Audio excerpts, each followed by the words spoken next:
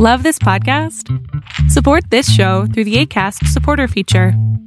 It's up to you how much you give, and there's no regular commitment. Just click the link in the show description to support now.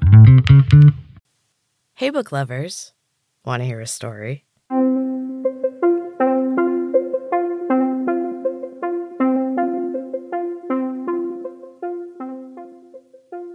Welcome back to Storytime with Em. This is a mini episode from Em's Books and Cats podcast, where I am sharing my book SuperGym, a chapter or sometimes two a week.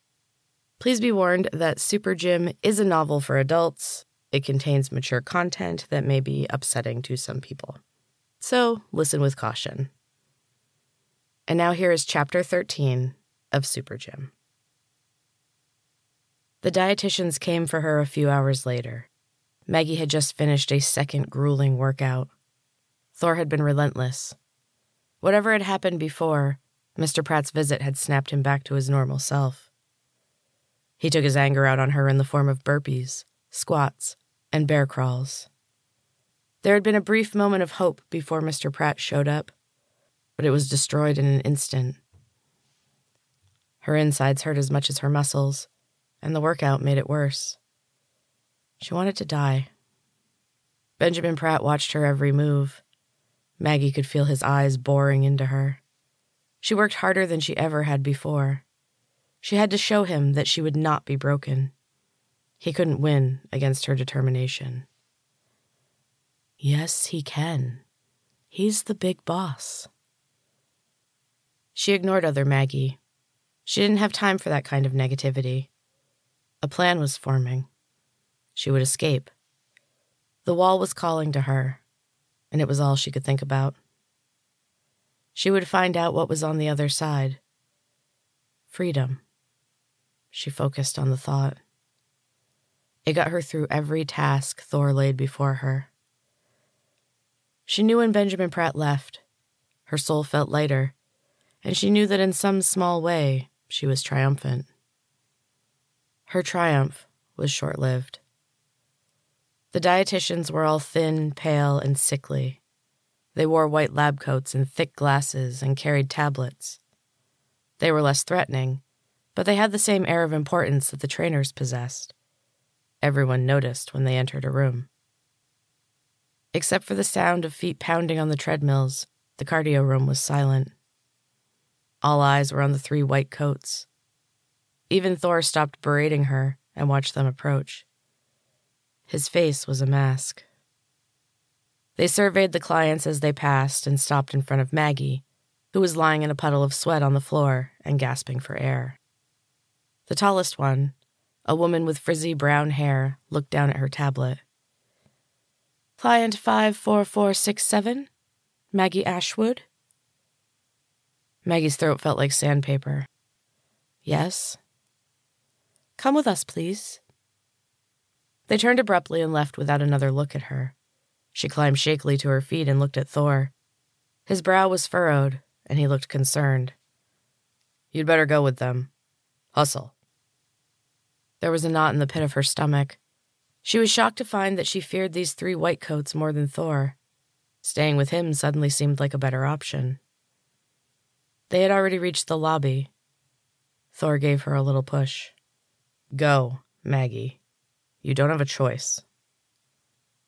She could feel everyone's eyes on her as she trudged through the gym on spent, wobbling legs. The dietitians were waiting for her outside. A long white car pulled up in front. Cars were not completely outlawed, but Maggie had never seen one before.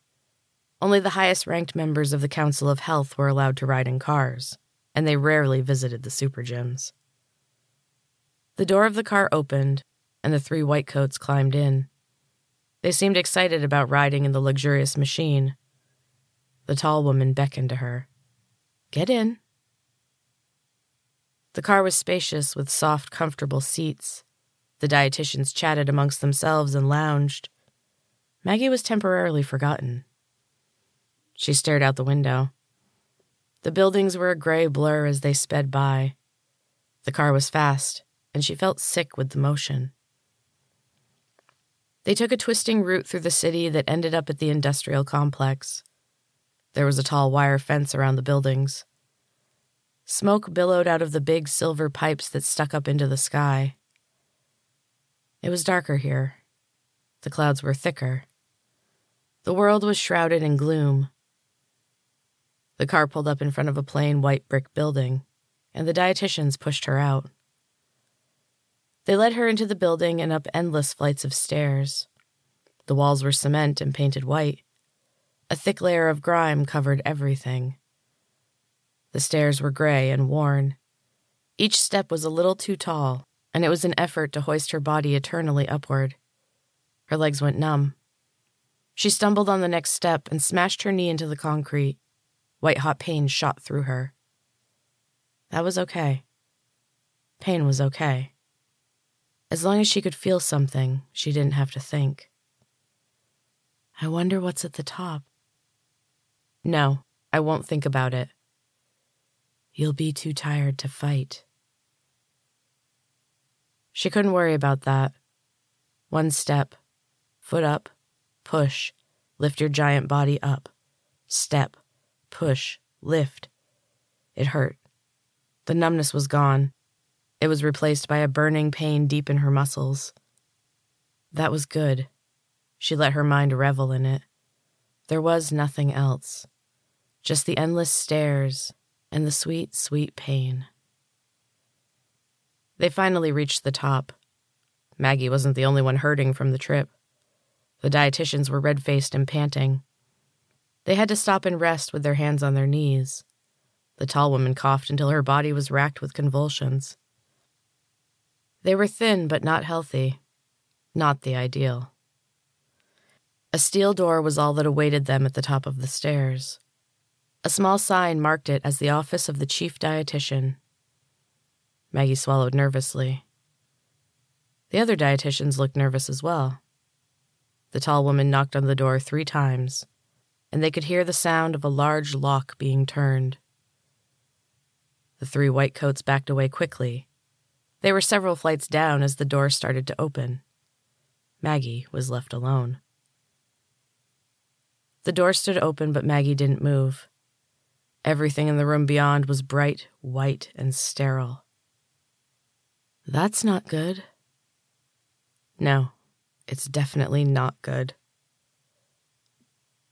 Client 54467. You may enter. The voice was familiar. She moved slowly to the door and peered inside. Come in. Dr. Clyde looked different in this setting. He was seated behind a large steel table. His glasses reflected the harsh white lights and hid his eyes. He adjusted them and motioned for her to sit on the examining table. He consulted his tablet for a long moment. The room was quiet except for the hum of machinery. Blinking lights and screens covered one wall. Each screen showed a blue line. Most of them rose and fell steadily. Occasionally, a line would go straight, and the screen would go blank. Dr. Clyde stood up suddenly. Maggie, he sighed and adjusted his glasses again. I'm very disappointed in your progress. I'm sorry about last night. I passed out on my bike and somehow I ended up... He waved his hand impatiently. Yes, I've been briefed on your every movement since our last meeting. I know all about last night. Not a good way to begin. Not at all. We had such high hopes for you. Tessa would be so disappointed. If she was still alive. Another line went straight, and the screen blinked off. I said I was sorry. Of course you're sorry. Now you'll need to prove it. Your actions will show the truth, not your words. You have an opportunity, Maggie. Another chance. You can become a better person if you choose to do so. You could even be one of our elite. You have it in you. What are you talking about? Mr. Pratt wants you to become a trainer. Level up. You have something special inside you, Maggie. I'd like to help you discover it. If you'll let me. I don't think... Dr. Clyde laughed. It was a bitter laugh without any mirth. The sound was mechanical and cold.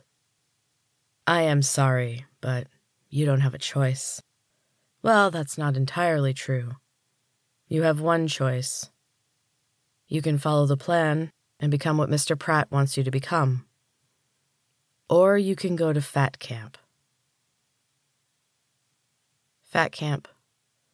The 24-hour gym. Campers exercise day and night with small breaks for meals and sleep. Some said it was better than regular existence. Others claimed it was torture. No one knew if it actually existed. The final level. Maggie turned away from Dr. Clyde's blank stare. Another screen went blank. She took a deep breath. How do I become a trainer? Dr. Clyde smiled. Excellent choice. He consulted his tablet. First things first, I'm afraid you must be punished. I am sorry about this. If you had just followed the rules, it would not be necessary. But you have made your choice. He went to the wall opposite the screens and touched a panel. It slid open, and he removed a long silver coil. He unrolled the small hose. The examining table came to life, and Maggie was thrust back against the seat. Metal straps held her in place. Dr. Clyde approached her with a small, sympathetic smile on his boyish face. I am sorry about this. He placed the hose in her mouth and began shoving it down her throat. She gagged and tried to vomit. Dr. Clyde made a small noise in the back of his throat and shook his head. Not yet. She could feel the hose inside her.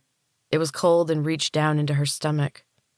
Dr. Clyde stepped back with a satisfied smile and nodded once more before consulting his tablet. He went to the wall and tapped on a screen. Numbers flashed across it. He set the display to 5. A low chugging noise came from the wall, and the hose began to rattle against her teeth. Something was filling her stomach.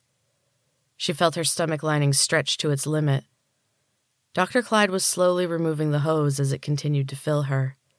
Her insides burned, and treacherous tears spilled down her cheeks.